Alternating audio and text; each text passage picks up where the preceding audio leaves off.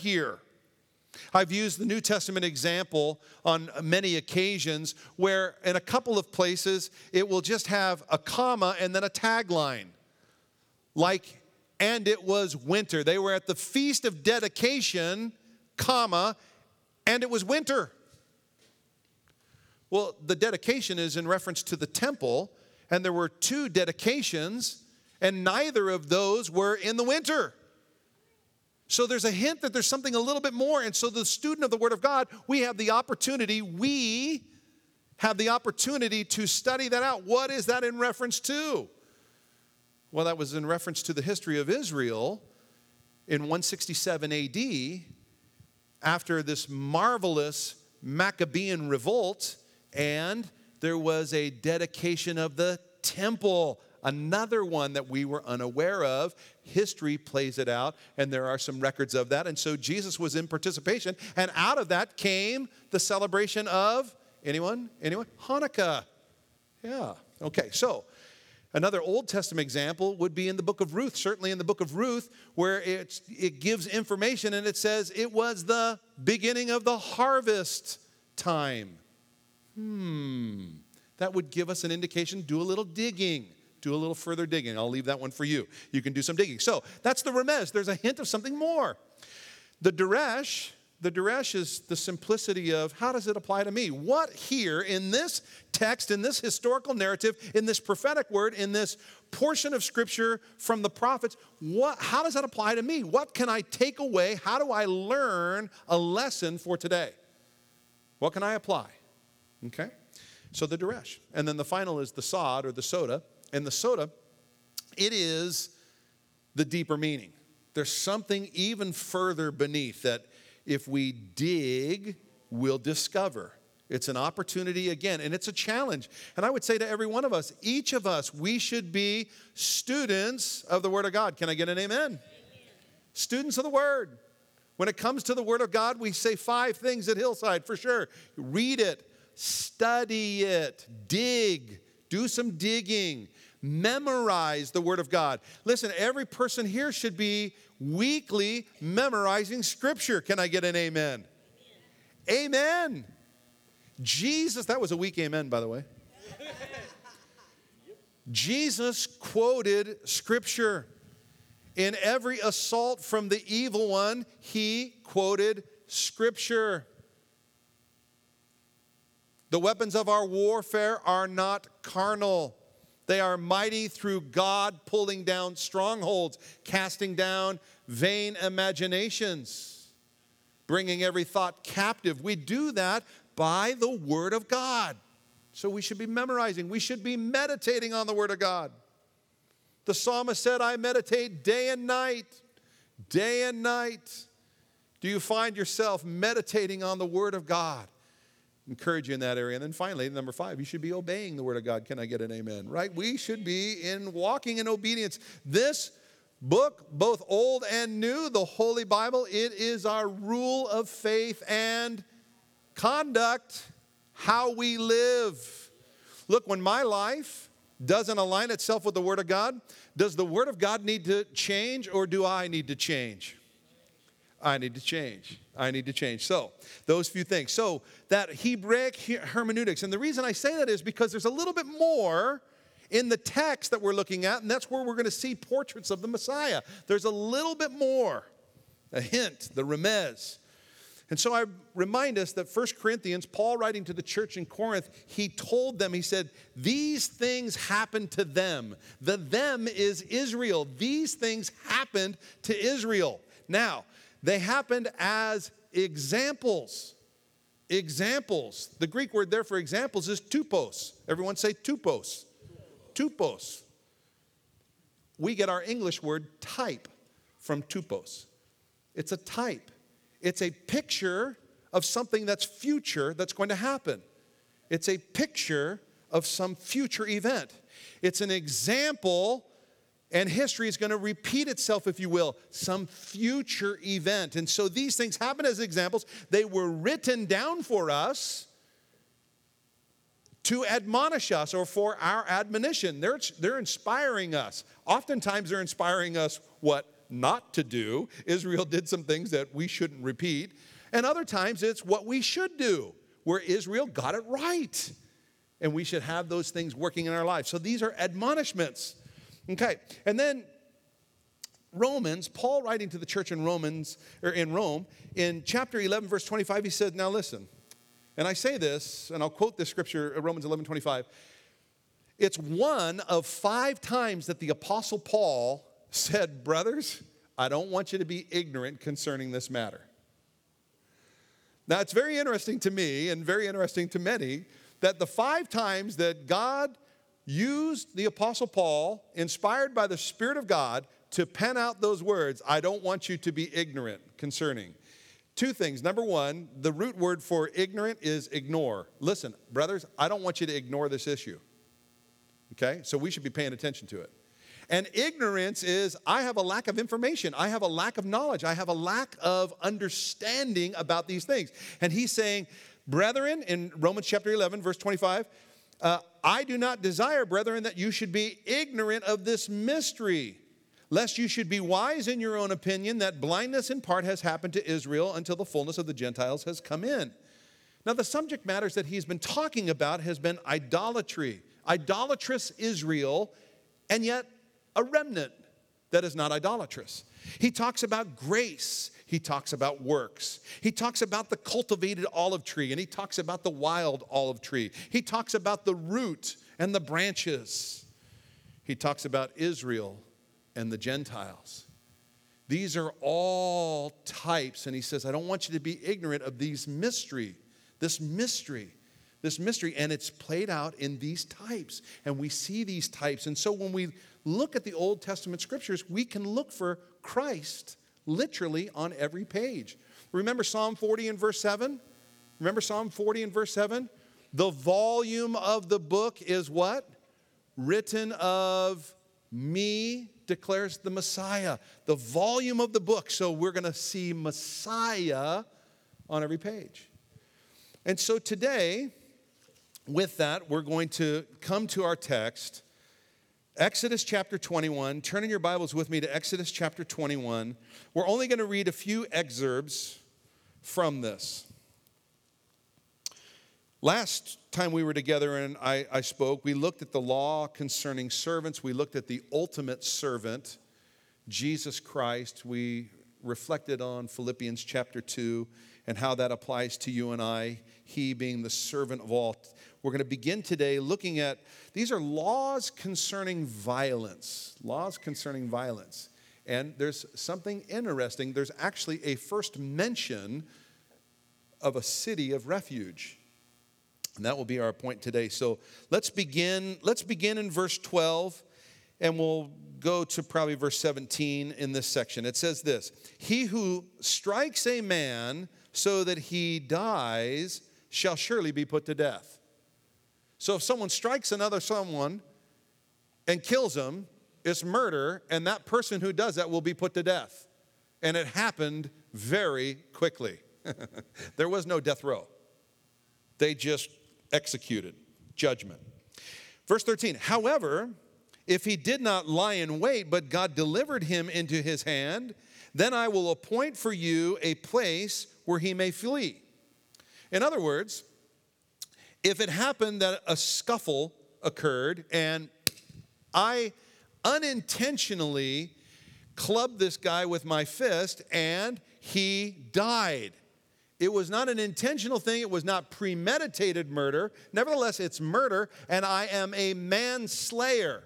But it was not intentional, and I did not even necessarily have hatred toward. And so God says, I will appoint for you a place where he may flee. So a place where the manslayer can flee, to go, and to be safe.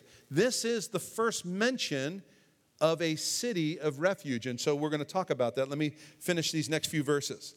But if a man acts with premeditation against his neighbor to kill him by treachery, you shall take him from my altar that he may die. And he who strikes his father or his mother shall surely be put to death. He who kidnaps a man, sells him, or if he is found in his hand, surely he shall be put to death. How many of us remember the story of David and Bathsheba? We certainly remember that story. We remember that the prophet Nathan came to David and told David, King David, a story about a wealthy man who had many cattle, many sheep, many oxen, and his neighbor who only had one little lamb. And Nathan goes on to say that little lamb was like a daughter to him. And when this rich man had friends come to visit, the rich man left all of his animals alone, but went and took by force that little lamb or that daughter and killed that little lamb and offered it as food to his guests. And David was infuriated, and he said, "Who is that man? He shall be put to death." David said that based on this scripture right here. Anyone who kidnaps a man and who strikes father, he who kidnaps a man and sells him or is found in his hand, he shall surely be put to death. Nathan is telling the story about how this man kidnapped, if you will, that man's daughter. And so David, with righteous indignation, said, that man should be put to death. Of course, you know the rest of the story. Nathan said, well, David, you're that man. And so, the law. And he who curses his father or mother shall surely be put to death. Now, you'd find in this whole portion of Scripture, there is a lot of death penalty and reasons for the death penalty. Okay, are you ready for today's culture? Cursing a father or mother, the death penalty. If that was in operation in our society, we'd have a whole lot more respect for moms and dads. I'd like to suggest to you that we need a lot more respect in the home. And dads, I want to encourage you, it begins with you. It begins with you. Okay? So let's look at verse 13. However, if he did not lie in wait, God delivered him into his hand, then I will appoint for you a place where he may flee. The first mention of a city of refuge.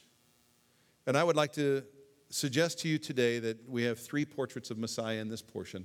And the first portrait is Messiah, our city of refuge. Jesus, there is a type of Christ in the city of refuge. Now, if you turn in your Bibles with me, just a few pages to the right, to Joshua chapter 20. Joshua chapter 20 elaborates, and I'll give you a couple of other places that you can look and you can do study on your own. You can look at Deuteronomy chapter 19, more explanation of the cities of refuge. You could also look at Numbers chapter 35, more discussion of the cities of refuge. But Joshua, someone just got a little note, Happy Father's Day on their phone. That was exciting, I heard that. That's good times. Chapter 20 of Joshua. Joshua is being instructed about cities of refuge. And he says these words. The Lord spoke to Joshua saying, speak to the children of Israel saying, appoint for yourselves cities of refuge, of which I spoke to you through Moses. So here we have Moses' account in Exodus, and now God is speaking to Joshua, and he's referring to those cities that he had spoken through Moses. That the slayer who kills a person accidentally or unintentionally may flee there. And they shall be your refuge from the avenger of blood. The avenger of blood was the next of kin or a kinsman. So the responsibility of a kinsman when there was a death was to avenge the blood. And it was legal for them to take the life of the one who accidentally killed or premeditatedly killed. It was their responsibility. In fact, if it didn't get done, it was a shame to the family. Imagine that for a moment. If our society worked that way today, how many of us would be prepared to go out and be an avenger of blood? That's a necessary thing, and this was an important part of their living, and it raised the level of responsibility. certainly in family. So, it goes on to say, verse 4, and when he flees to one of those cities and stands at the entrance of the gate of the city and declares his case in the hearing of the elders of that city, they shall take him into the city as one of them, as one of them. Don't you love the fact that you and I, we are guilty, we are lawbreakers.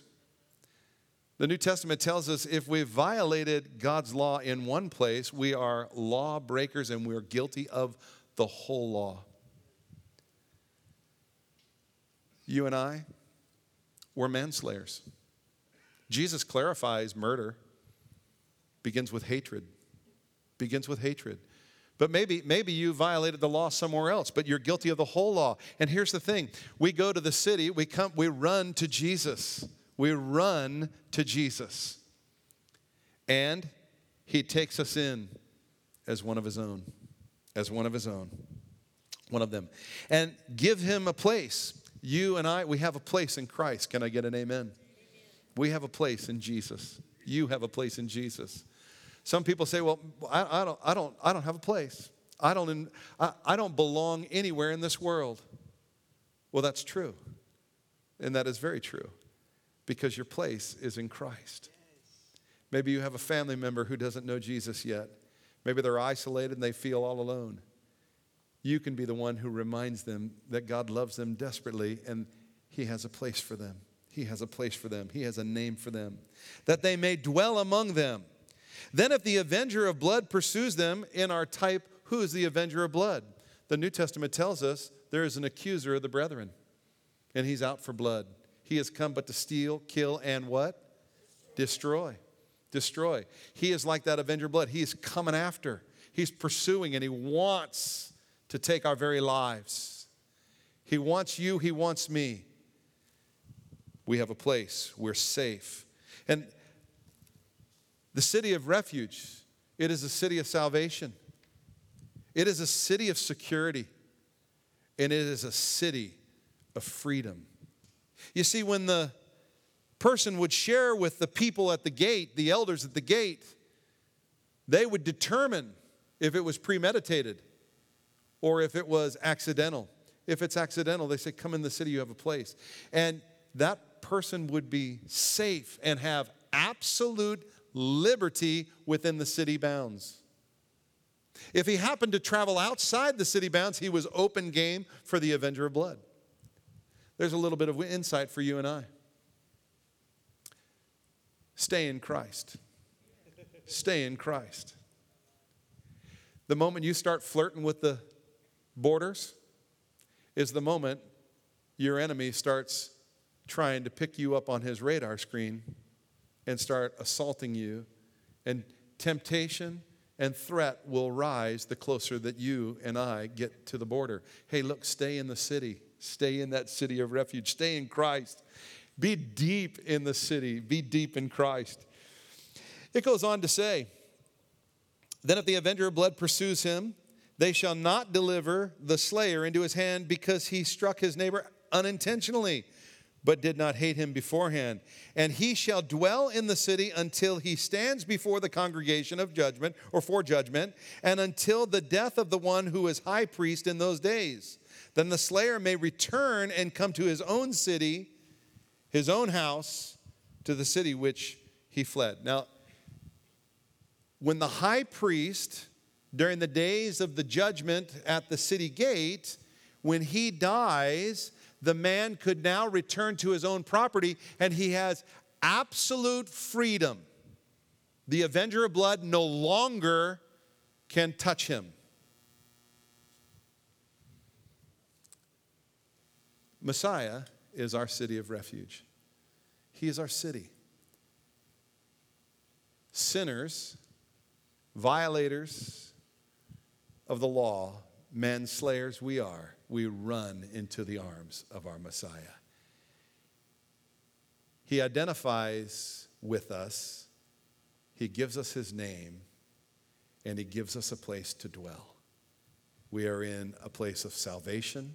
We are in a place of security. Now, this whole idea of a city of refuge references a key individual. the high priest. Herein lies a second portrait of Messiah. Jesus, or Messiah, our high priest. Our high priest. In fact, Hebrews says this of Jesus. Therefore, in all things he had to be made like his brethren.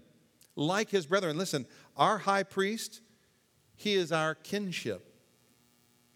He became man. God became flesh. The incarnation. The virgin birth. It is the fulfillment of prophecy. All messianic prophecy hinges on the seed of the woman. The seed of the woman. God became flesh. He became man. He is our kinship. Therefore, Hebrews says in chapter 2, verse 17, in all things he had to be made like his brethren. God became like you and me. He did not have a sin nature like you and I do, but he has been tempted in every way we have. And he is able to help us because he overcame. He was without sin. So he's able to help us in our time of need. There's identity there. And it goes on to say in verse 17 of chapter 2, it says that he might be a merciful and faithful high priest. Thanks be to God. Our high priest, Messiah, he is merciful and he's faithful. Aren't you thankful for the mercy of God? His tender mercies are what? New every morning. How many of us need a little mercy on a daily basis? Mercy. I need some mercy. Right? Grace is getting that which we don't deserve. Mercy is not getting what we do deserve. I'm so thankful I'm not getting what I deserve. How about you? He's merciful. We don't get what we deserve. Thanks be to God. Boy, when I violate the law, when I break the commandments, when I sin, I'm so thankful. He disciplines me, but I don't get what I deserve. The wages of sin is what? Death.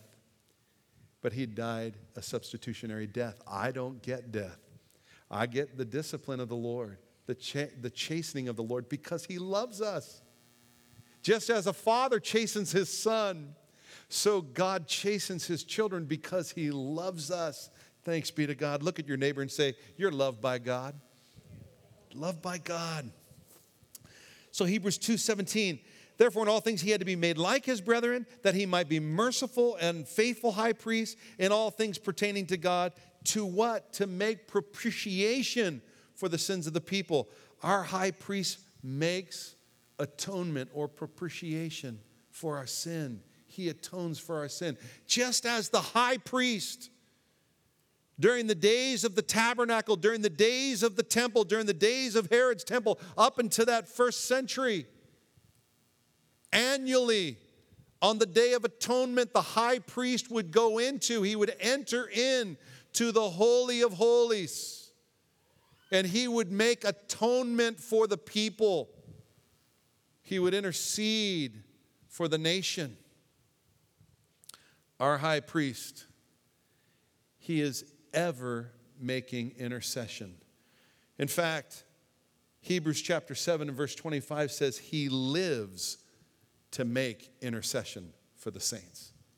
He is still working. I'm reminded in John, when Jesus was being drilled by some Pharisees, he says, look, my Father has been working since the beginning, and I too am working. Jesus has not stopped working. He's still working. He's still working. Now, here's the interesting thing. Joshua 20 tells us that when the high priest dies, that the manslayer could go back to his home, and he had absolute liberty and freedom from the avenger of blood. Gang, our high priest has died. Death had no hold on him, so he rose again. He ascended into heaven, and he is still serving and working there. lives to make intercession. But here's the thing. Our high priest has died. That means you and I, we have absolute liberty. Absolute liberty. We are in Christ, and we can roam where God calls us to roam. We can go where God tells us to go. We're not bound by a walled city. We have liberty, and the avenger of blood has no power over us. Come on. Listen, you and I, we have diplomatic immunity. Diplomatic immunity in Christ. We can trample upon snakes and scorpions and all. Look at your neighbor and say, all the power of the evil one. Nothing shall harm us. Why? Because Christ has been given all authority. And he says, all authority has been given to me. And he says, behold, I give you authority to trample upon snakes and scorpions. We can trample the enemy who is under our feet. Colossians chapter 2 tells us that Christ made a public spectacle of the principalities and the powers, triumphing over them through the cross. Come on, he disarmed them. They're powerless against you and I. They've been disarmed. We're told we have weapons. He has no weapon. No weapon formed against us shall prosper. There's no weapon that can be formed against us. But the weapons of our warfare are mighty through God. We have the upper hand. We're on the hill, looking down into the valley. That poor guy's down there. It's like Goliath. Oh, he's got a big roar. We're like David. You come against us with spears and javelins. We come against you with the word of the Lord and the army and the captain of the hosts of the armies, Jesus. One little stone in a sling. Down goes the giants. We can say to this mountain, be thou removed and cast into the sea, and it will obey. Come on. Can I get an amen? Our high priest. Praise God. I encourage you to read through the book of Hebrews again. And I'm just kind of wetting your whistle. I'm just touching the surface, skipping a stone, if you will, over these subject matters. Honestly, the further you dig in Exodus chapters 21, 22, and 23, and you see these civil laws and that conduct for you and I and how we live responsibly amongst one another, there really is some fascinating pictures of Christ in there. Some further studies, if you will. The third portrait of Messiah comes from chapter 20. Well, really both chapters 21 and 22. We're reminded of Judges. Judges, not the book of Judges, but there were elders at the gates of the city who would judge the people and their stuff and their things. In fact, Exodus chapter 21 references it a couple of times, and chapter 22 references it at least 3 times. And we are told who those judges are in Joshua chapter 20 and verse 4. They're the elders of the city. So, I'm reminded today that the scriptures tell us that God is our judge. God is our judge. God is our judge. Psalm 50 and Psalm 75 amongst many others. God is our judge. The Psalms also remind us that God is our judge. He judges righteously. I'm so thankful for that. Because so often in my life, my judgment has been skewed. Has yours? And all too often, it's skewed in favor of me and what works best for me. And oftentimes, my thinking is skewed not by spiritual Dave, but flesh Dave. What's good for my flesh. Even the judgments that I make sometimes on my own conduct is unduly influenced by the flesh. Oh, to be righteous. God's judgment is always righteous. It's always in justice. It's always in truth. It's always upright. It's always with equity. And it's always with compassion. And you can read all about that in Psalm 72, Psalm 75, Psalm 96, Psalm 135. The Psalms are resplendent with all of these attributes of God who is our judge. John chapter 5 reminds us, verse 22 says, the Father judges no one. God the Father judges no one. But it says, he has committed all judgment to the Son. Jesus, Messiah, is the judge. Verse 27 of the same chapter says, he has given him authority to execute judgment also because he is the Son of Man. He's able to judge because he has gone through what you and I go through every single day. He knows. He understands. He gets it. You may be here today and you say, well, nobody understands me. I just want you to know that's not true. That is a lie from the pit of hell. Now, maybe nobody around you understands you, but there was one who fully understands every one of us. It's Jesus. It's Jesus. And the beauty about Jesus, we already know he's our city of refuge. So if you're feeling misunderstood and lonely and all alone, you have a place where you belong. Come on. He has a name for you and a place for you to dwell. And it's part of the church. And then we get to know one another, and we begin to understand, and we begin to navigate, and we all have a common ground in Christ. Can I get an amen? That's a big deal. Now, I recognize that there's loneliness in the church, and I want to just suggest to you that ought not be. That ought not be. Part of that might be on our own shoulders. Part of that might be on your brothers and sisters. And you can look at your brother and sister sitting next to you and say, I already forgive you. Because that's how we need to operate. But we need a place to connect, and we need to get to know one another so that that isn't the case. But Messiah, our judge. Now listen. Messiah as our judge, he is a judge who will keep you and I accountable. He's going to keep us accountable. Our conduct. Now, I don't know about you. This could be a scary thought. But everything we do is being recorded. It's being written down. I mean, even our thoughts are being written down. And we'll give an account. Scripture tells us we'll give an account for every idle word spoken. Ouch. Ow. Thoughts, all that, we'll give an account. Now, it's compassionate, thanks be to God. But it's real. It's not a judgment of salvation. If you're in Christ Jesus today, thanks be to God, you're forgiven. Look at your neighbor and say, amen. You're forgiven.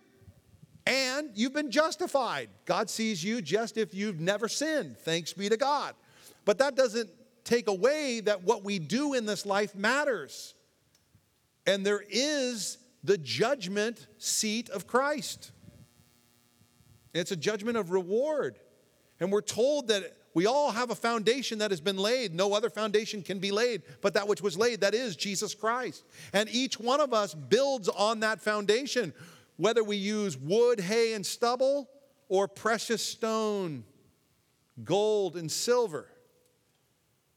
It will all be tried by fire. Only those things that remain will have reward for. Makes me wonder, how am I building on that foundation? Am I using consumables, all of those things that are absolutely of zero eternal value? And we all have that stuff going on. I mean, we just do. But as we grow in Christ, the things we do in the flesh, the things we do for self, the things we do for reputation, and all that minutia, we should be looking to begin to minimize those things and maximize the things we do in Christ for his kingdom's sake. Amen? Amen. Let's evaluate those things. Well, I have a whole lot of stuff I was going to say in this relationship, but I'm going to give you the opportunity to look in the text. Christ, who is our great judge, reminded of the judgment seat of Christ, Romans 14, reminding us again that our salvation is grace through faith, Ephesians chapter 2, verses 8 and 9. That foundation spoken of in 1 Corinthians chapter 3, really that bema seat, that being tried by fire, how we build gold, silver, precious stones, the good works in his name, or the wood, hay, and stubble, the worthlessness. It's all going to be revealed at the bema seat. It's all going to be revealed at the judgment seat of Christ. We'll be rewarded based on those good works, how faithfully we served Christ, how we obeyed the Great Commission, how victorious we were over sin, how well we controlled our tongues, that kind of stuff. We'll give an account. Knowing these things, Peter reminds us, what manner of man ought we be? What manner of man? Recognizing that it's all going to be tried. What manner of man ought I be? And so, what about you? We see these portraits of Messiah. We see Messiah, the city of refuge. Are you running and are you safe? We see Messiah as our great high priest, recognizing that he has died and he has rose again. Are you walking in freedom and liberty from the accusation of the evil one? Are you living in the liberty of mind, or are you walking around in condemnation and guilt? You ought not be. You are free in the Lord. You are. He whom the Son has set free is what? Free indeed. Free indeed. And finally, the ultimate judge. Thanks be to God, all judgment has been entrusted to him. So, these things being said, let me transition and shift to dads. Let me just give an encouragement and an admonishment to dads. Dads, on this Father's Day, lead your homes to be cities of refuge. Your home should be a safe place. It may be the only safe place for your children. Let it be there, regardless of where you may be a grandparent today. Hey, grandparents, come on. Let your home be a safe place when your children and your children's children and your children's children's children come. May they sense the peace of God. May they fully understand grace. Dads, it begins with you. Dads, it begins with you. Get to know your Heavenly Father, who is full of love and full of mercy and full of faithfulness and full of grace, generous, lavishing his love upon us. Let's be like that, dads. Secondly, lead your families in your priestly role, dads, where the principal thing as the priest of your home, you would make intercession for those under your roof, that you would pray for your children, that you would pray for your wife, that you would pray for their safety, that you would pray for them, for God's purpose in their future. If you've got little children, begin to pray for your kids daily for their future spouses. Daily pray with your children to be fully armed with the armor of God. Daily pray with your children, make confession before your Father about your own inadequacies and your own failures so that they see what it means to be dependent upon the Lord, leaning on the Lord. Pray with your kids. I was reminded recently, we were talking about some children's church stuff, and I was reminded that when our kids were very, very young, I remember for Christmas one year, we got them a map of the world. And every single day, we would pray with our kids. Every single day, we would pray with our kids. And we would highlight a country in a particular color beginning at the beginning of the year. We would start maybe with a highlighter yellow. And we would pray for all 190 nations or 150 nations, whatever they were, all those countries by name. And so every year they get to pray for each country at least twice. and countries that had missionaries in them. Now, it was Chile before, and it was Bolivia, and you two have been prayed for many, many years. And the next year, we would start with a different highlighter color. It would be green, and then it was, pink, and we would just highlight countries. In fact, when Phil was here, my daughter said to Phil, she said, I remember you in Africa because I pray for you every single day, or every single year, multiple times. But she actually prayed for the Malcolms and Ken Huff in Cambodia, like daily. And it birthed something in them because there was leadership going on in a priestly role. So dads, let's lead from the very onset. And it's never too late to start. You say, well, I have teenage kids or I have adult children. Hey, start today if you haven't. Begin to intercede. Begin to influence in that priestly role. And then finally, lead your children as a righteous judge. I'm so thankful for my wife.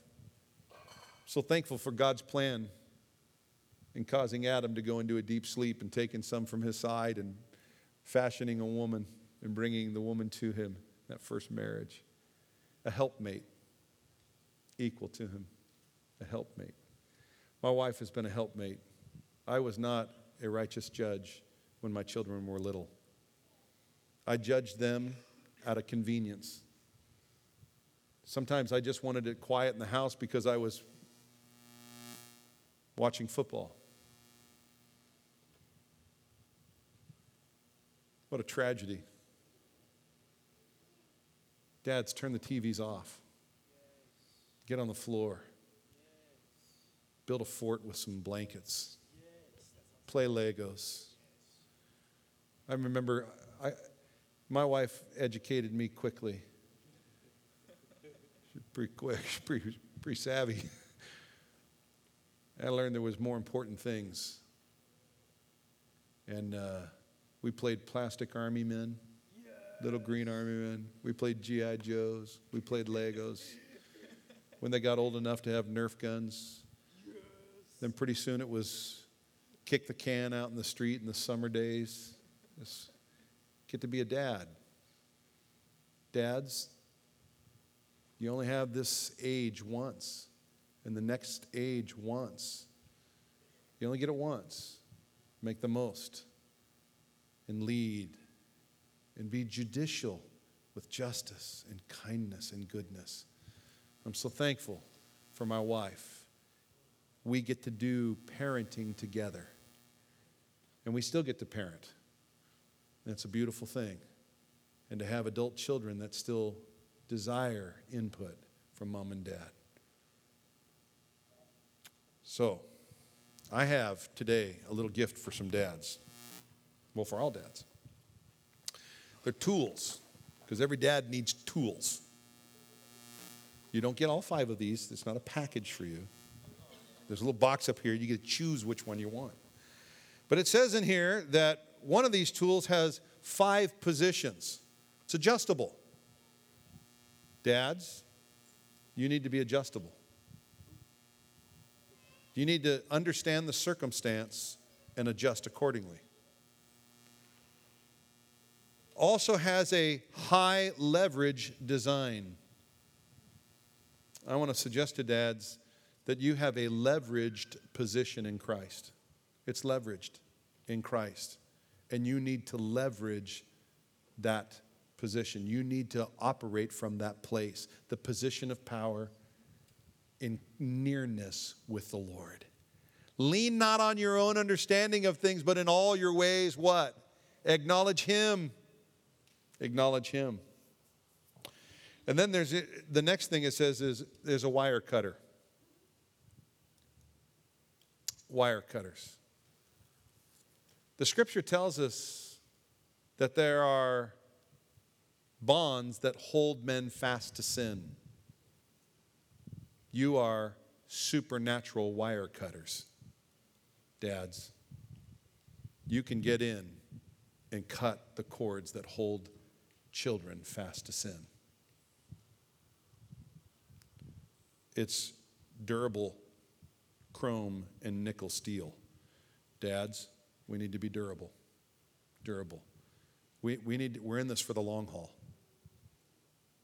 You never give up parenting, and you never stop parenting. You're in this for the long haul. Every dad said a strong amen. Every dad said a strong amen. Amen. Dads, we want to pray for you this morning. If you're a dad of any age, maybe you have one in the womb that makes you a dad. Will you stand if you're a dad this morning? Just pops, all you pops, stand up. Come on, dads. Let's give these guys a hand. Let's go. Come on. It's good stuff.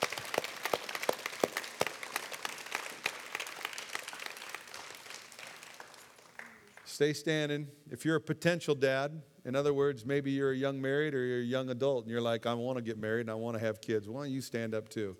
Come on, all you future dad types. There you go. Come on, let's get up for these guys. Amen. Dads and future dads, we have a tool up here for you. We want to pray with you. We want to ask God's anointing and blessing upon you. And we're going to be dismissed this morning to tear down. And we'd love for you to stay and help, but we know some of you have plans right away. And remember, next Sunday is our graduation recognition at all levels, those who are going to be being promoted, etc. And then we'll have that afterglow afterwards where we just get to eat some food together and have some fellowship. Let's pray this morning. Father, we love you and we thank you. We thank you for all the dads who are here and all the future dads who are here. We recognize that, Jesus, you are a city of refuge. And we're asking that you would anoint every one of these men as men who could lead their homes to be a city of refuge, a safe place where grace and mercy abounds, where there's liberty, and Lord, there is love. And so, God, will you anoint each of these fathers, each of these future fathers with those giftings, that Holy Spirit anointing. We pray, Lord, for each of these dads in the role of being the priest of their home, that they would be those who come with intercessions, requests, prayers, supplications, interceding for their children, interceding for their families, interceding for their children's friends, future spouses. God, anoint them with endurance, anoint them with vision, anoint them with your blessings in this area, reminding us that you are our great high priest and you live to intercede for your children. So, God, may we see that resplendent in your heads of households, if you will. God, help, we pray, and anoint. And then finally, the anointing of justice. Justice. Impartial, according to the Word of God, not self-centered, not selfish, but selfless. Biblical, godly, justice, mercy, not neglecting compassion, mercy. Father, anoint and bless dads. And God, will you fill their tool bags with those necessary tools to be godly examples as they follow Christ our Messiah. God, will you continue that marvelous work of transforming them from glory to glory into the image of the only begotten of God the Father. We love you, Lord. We ask your blessing, your benediction. Go with us as we go out into your mission field. Lord, help us to reach those who need Jesus. We love you and we thank you and ask your blessing and benediction in Jesus' mighty name. And all God's people said a strong amen. Amen. Fellas, be sure to come up, stop by, grab a tool. I'm asking that you just take one. I know some of you guys have sticky fingers, so try and just take one. And the Lord bless you and keep you this week.